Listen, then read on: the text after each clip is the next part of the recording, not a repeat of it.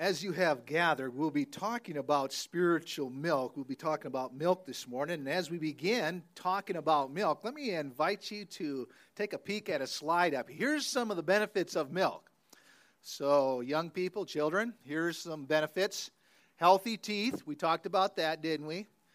Benefits of milk, healthy bones, enhanced hydration, also building muscles. Yeah. Glowing skin, lower cancer risk, and weight loss. All right. Good deal. So that is the benefits of milk. And if you're curious and wondering, here are the benefits of camel's milk. Okay? I know you're not interested, but camel's milk, if it comes across it someday, it boosts your immune system, helps prevent anemia, aids in preventing diabetes, prevents autoimmune disorders. Probably we should be drinking camel's milk, really, probably, don't you think? But anyhow, that's just for your entertainment. You can see it there. But we're talking about spiritual milk, all right? Well, last week, let's back up a little bit. Last week we were talking about being born again, and there's a tie there with last week's message about being born again and this morning's message regarding spiritual milk. There is a tie. We need to review a little bit about last week's message. Last week, our topic was a born again, and born again is one of those Christian words that we use. And what does it mean? Well, born again simply means trusting in Jesus Christ as your Lord and Savior. Okay? When you finally realize in your life that you can't get to heaven on your own efforts, and you realize that you need Jesus Christ because He's the one that died for your sins, and therefore you place your trust and dependence upon Him, when you do that, something supernatural happens in your life. You become born again. You become a new creature. In fact, here's what 2 Corinthians 5:17 says. Therefore, if anyone is in Christ, he is a new creation. He is born again, if you will. The old has gone, and the new has come. Okay? So when we talk about born again, we're just talking about being a follower of Jesus Christ. When you place your faith and trust in Jesus, you become born again. So as we talked about that, I shared with you two facets or two facts regarding being a Christian or being born again. The first thing I shared with you last week was this. Salvation is instantaneous. All right? When you place your faith in Jesus Christ, instantly you become part of His family, okay? When you trust in Jesus as your Lord and Savior, instantly God places the Holy Spirit within you. When you become a follower of Jesus Christ, instantly your sins are forgiven. When you trust Jesus, instantly you receive eternal life. So there's an aspect of salvation that takes place immediately. God does something supernaturally in you and for you at that very moment. So you're saved. You belong to Jesus Christ. You belong in God's family. That's the first thing regarding salvation. It's instantaneous. Secondly, what we talked about is salvation is a reality to be pursued. All right? A reality to be pursued. In other words, now that we are saved, Jesus has done a work in our life, we need to live that out. We need to pursue Him, if you will. We need to grow in our faith and become more spiritually mature. Here's what 2 Peter 3:18 says. But grow in the grace and knowledge of our Lord and Savior, Jesus Christ. So we are to grow. In fact, that is a responsibility that God has placed upon you when it comes to the Christian life. God did the work of saving you. Now God has placed an expectation or a responsibility on your life that you grow in your faith and knowledge of Jesus Christ. Okay? The fancy word that we use to describe this growing and maturing in faith is discipleship. That's the fancy Christian word, discipleship. In fact, we have shared with you that that's one of the values of Harvest. So if you'll look to your left on the wall there, you'll see the values of Harvest. And right in the middle, the red banner says that we as a church value discipleship. What that means is the harvest is very, very interested and very concerned about you growing in your faith. We, as a church, want to see you become a disciple of Jesus, grow in your faith. So, that's what this whole idea of growing is about, being a disciple, and it's called discipleship. Well, today's passage of study reveals 4 steps that we can take towards this growth. 4 steps that we can take in becoming a disciple of Jesus.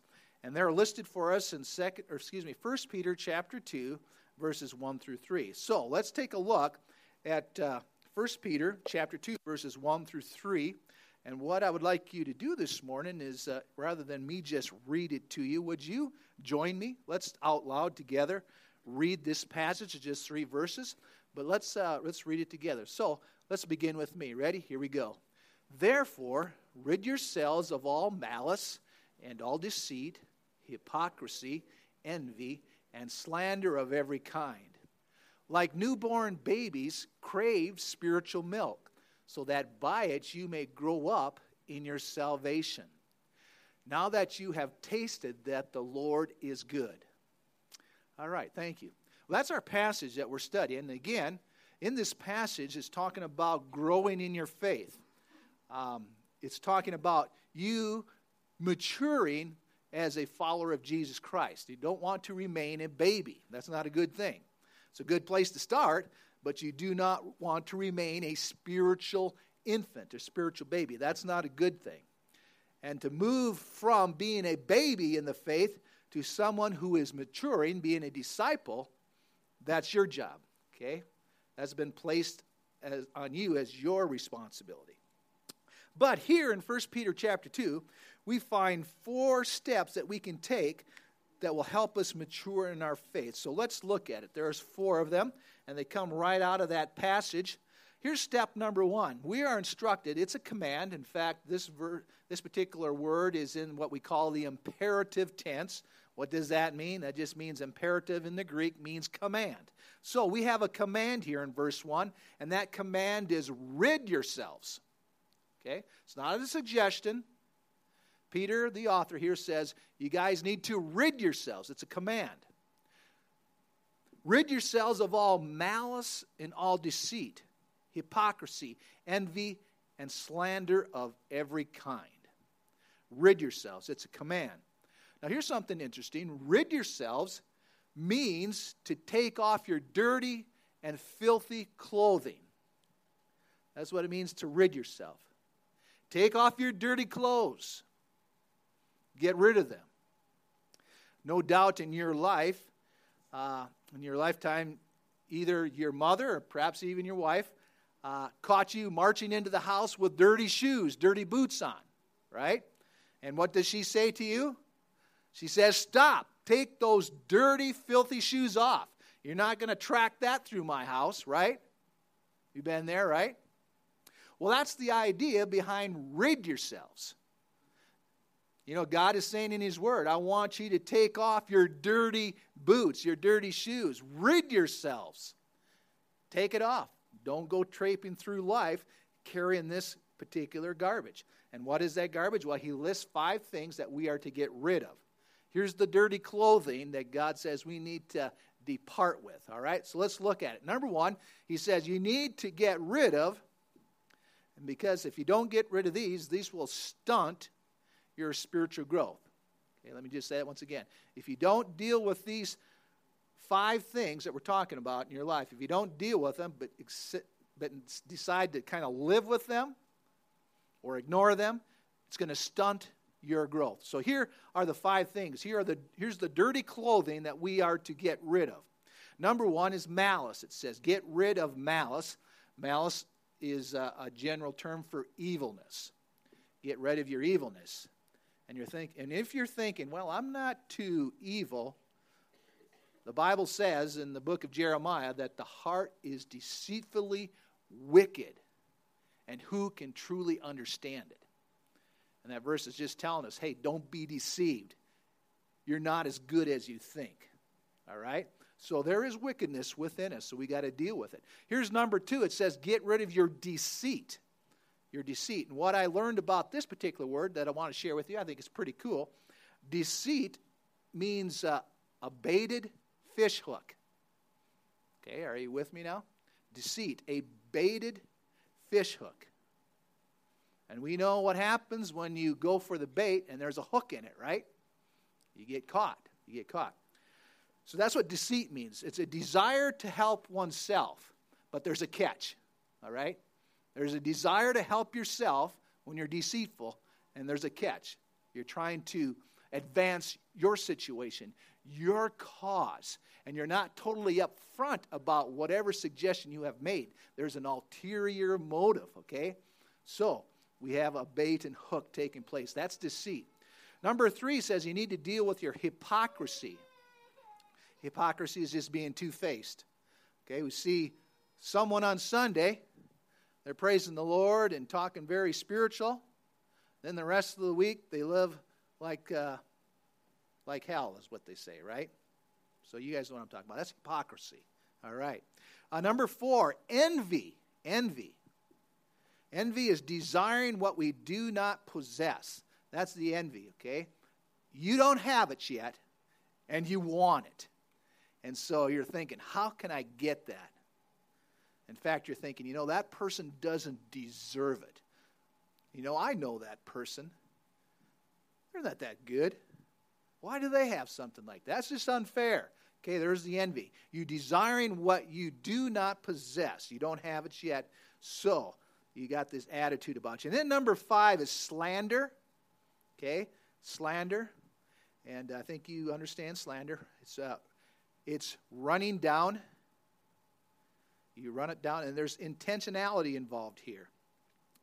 And if you look at our passage of Scripture here, if you have a copy, it says slander of every kind.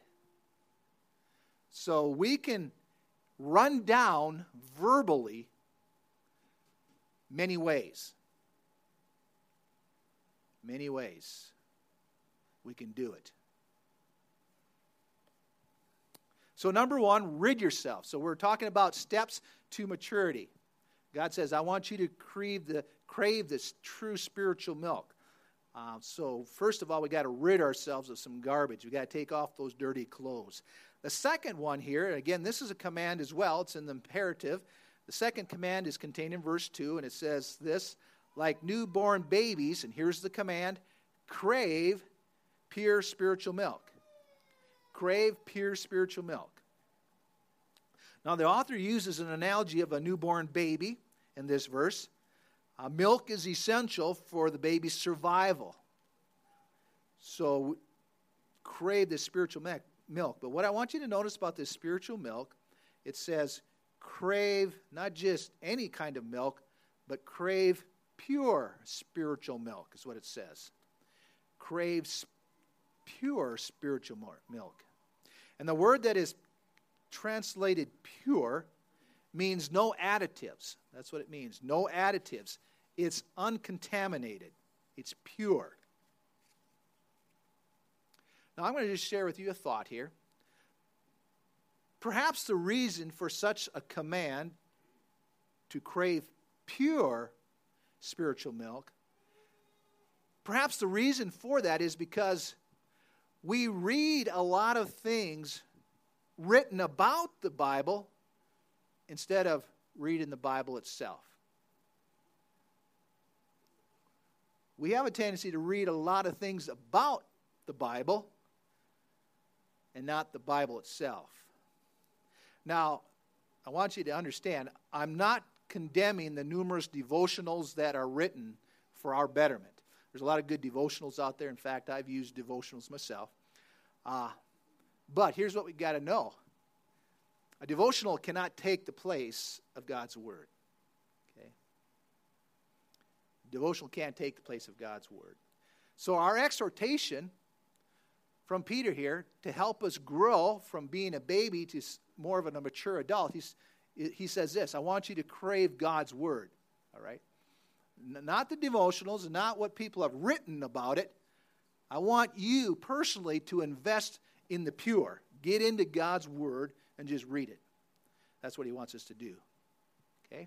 So that's what he says. Crave it. The command is crave it. Go after it. Go after it. Number 3 here. Here's the third thing in helping us grow in our maturity. The third step in this process is just simply grow, and that's coming from verse 2.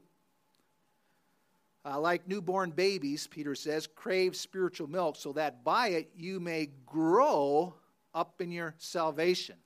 And here, this particular verse is, again, adding credence to this, to the beginning of our time together, our message. Remember, I said salvation is something that happens instantaneously, right? You are placed in God's family. But salvation is also something that you are to pursue. You have a responsibility to grow in your faith and knowledge of Jesus Christ. And here, in verse 2, we see that. Crave the spiritual milk so that by it you may grow in your salvation. Okay, so we have a responsibility to grow. Now, God, He is willing to assist us in our spiritual development. And that's why He gave the Holy Spirit. So He does not leave us as orphans, if you will. He has equipped us. He has given us what is needed for success. And that is the Holy Spirit. Listen to these words from 2 Peter chapter 1, verse 3. His divine power has given us everything we need for life and godliness through our knowledge of Him who called us by His own glory and goodness. Okay? So verse 3 there is just telling us we have what we need to be successful. We've been equipped. However, success is not automatic. Success takes work, and that work is your responsibility. Okay? That's your job. To grow. Your job is to crave. Your job is to get rid of the dirty clothes. That's your job. Here's number 4. Again, part of our job. We're supposed to taste.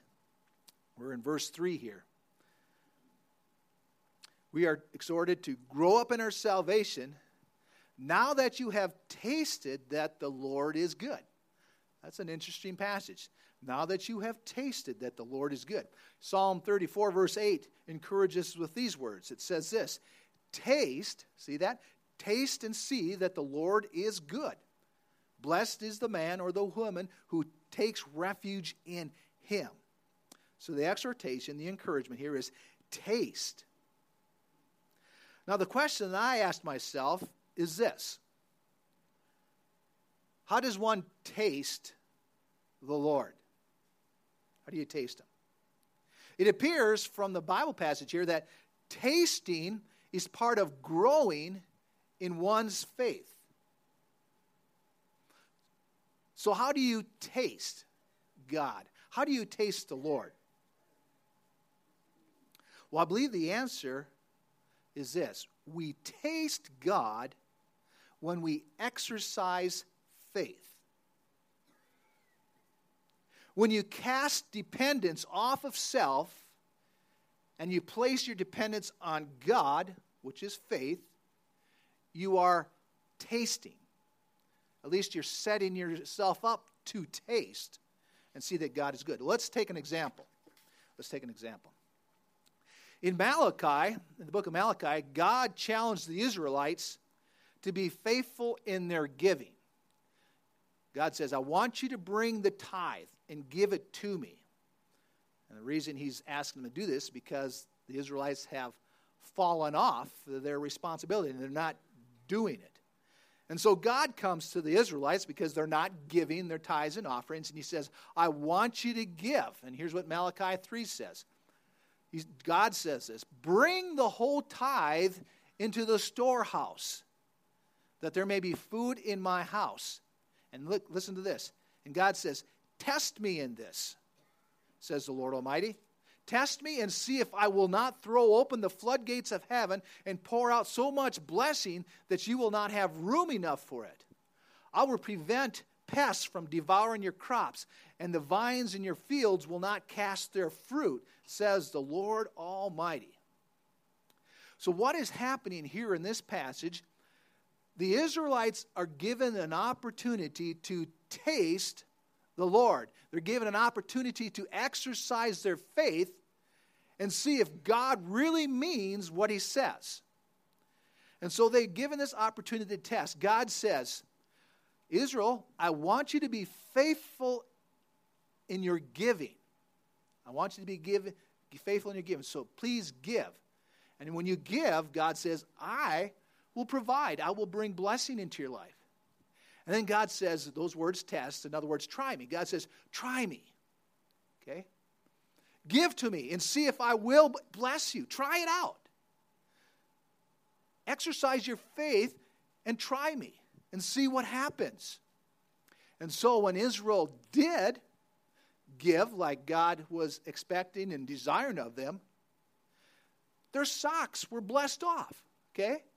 I mean, they experienced prosperity. They experienced greatness. But they would not have enjoyed those benefits and those blessings and the fruit if they would not have tasted. Okay? If they would not have tried out the faith, if they wouldn't have done that, they wouldn't experience, God at that time. So I think tasting here, part of growing as a Christian is that we taste God. God says, cast all your cares upon me, for I care for you. Okay, there's a scripture passage. Does God really mean that? The only way we're going to find out if God really means that is if we taste, if we actually exercise our faith. And so when we take God for his word and say, I'm going to do it, you are tasting. And God, he never fails us. He always shows up. And when we see God showing up, taking care of us, our faith grows. Juliet, can I pick on you? Juliet was asked to taste and see if God would provide for her regarding her passport. And we've been praying. We prayed that things would go well, things would go smoothly. I guess really the only hiccup was the plane was late, right? But other than that, everything fell into place. But Juliet's faith is not what it was yesterday or the day before, because she tasted, she trusted, and she experienced God's blessing and goodness. So that's how we grow. Peter says, I want you to taste. God says it. Exercise your faith. Taste. And it's through the tasting you find God's goodness. And here's just kind of a side note. What do we know about tasting? Well, if it's no good, we know, hey, I'm not going to go after that again, right? But if the tasting is good, what happens? Hey, I want 2, 3, 4, 5, 6 donuts, not just one donut that I've tasted, right? I mean, that's the way God's goodness is. And each time we taste of God's goodness, his provision, his care, man, we've moved in our faith, haven't we? We sure have. We're getting closer. We believe God can move mountains, but after we've tasted, oh yeah, he can move mountains. We men at the men's retreat saw some awesome stuff. We saw a relationship restored where a father and son got up and the son forgave his dad for whatever it was, and it just made tears in your eyes. They tasted. God says forgive. God says trust me. God says love one another. Okay, God, you told me that? I'm going to taste it. I'm going to exercise my faith. And things are not the same in that gentleman's or that father's life anymore. But it came when they tasted. So here in Peter, we're talking about growing in our faith. It's our responsibility. God does the initial work. He saves you. You become part of his family, and nothing's ever going to change that aspect. I mean, God will keep his word. You're in my family, God says. Even if you mess up, you're still my son. You're still my daughter. But one of the things I want of you as my son and daughter is I want you to move from being a spiritual baby to a mature adult. And how do we do that? Well, he says, there's some things in our life that we need to get rid of. That's what he says. Dirty clothes, got to get rid of them, he says. Then he says, I want you to crave spiritual milk. Our growth comes from this. We got to invest in God's word, okay? There's the purity, God's word. It's not the devotional, though they're good. Crave the pure spiritual milk, he says. Then he says, I want you to grow. He says, Peter tells us in his divine power, God has given us everything for life and for godliness. We've been set up for success. So, therefore, let's apply that and grow. And then lastly, he says, taste it. And I am submitting to you that I believe this tasting is, exercising your faith. God said it. I'm going to bite on it. I'm going to take it, I'm going to do it, see what he has to say.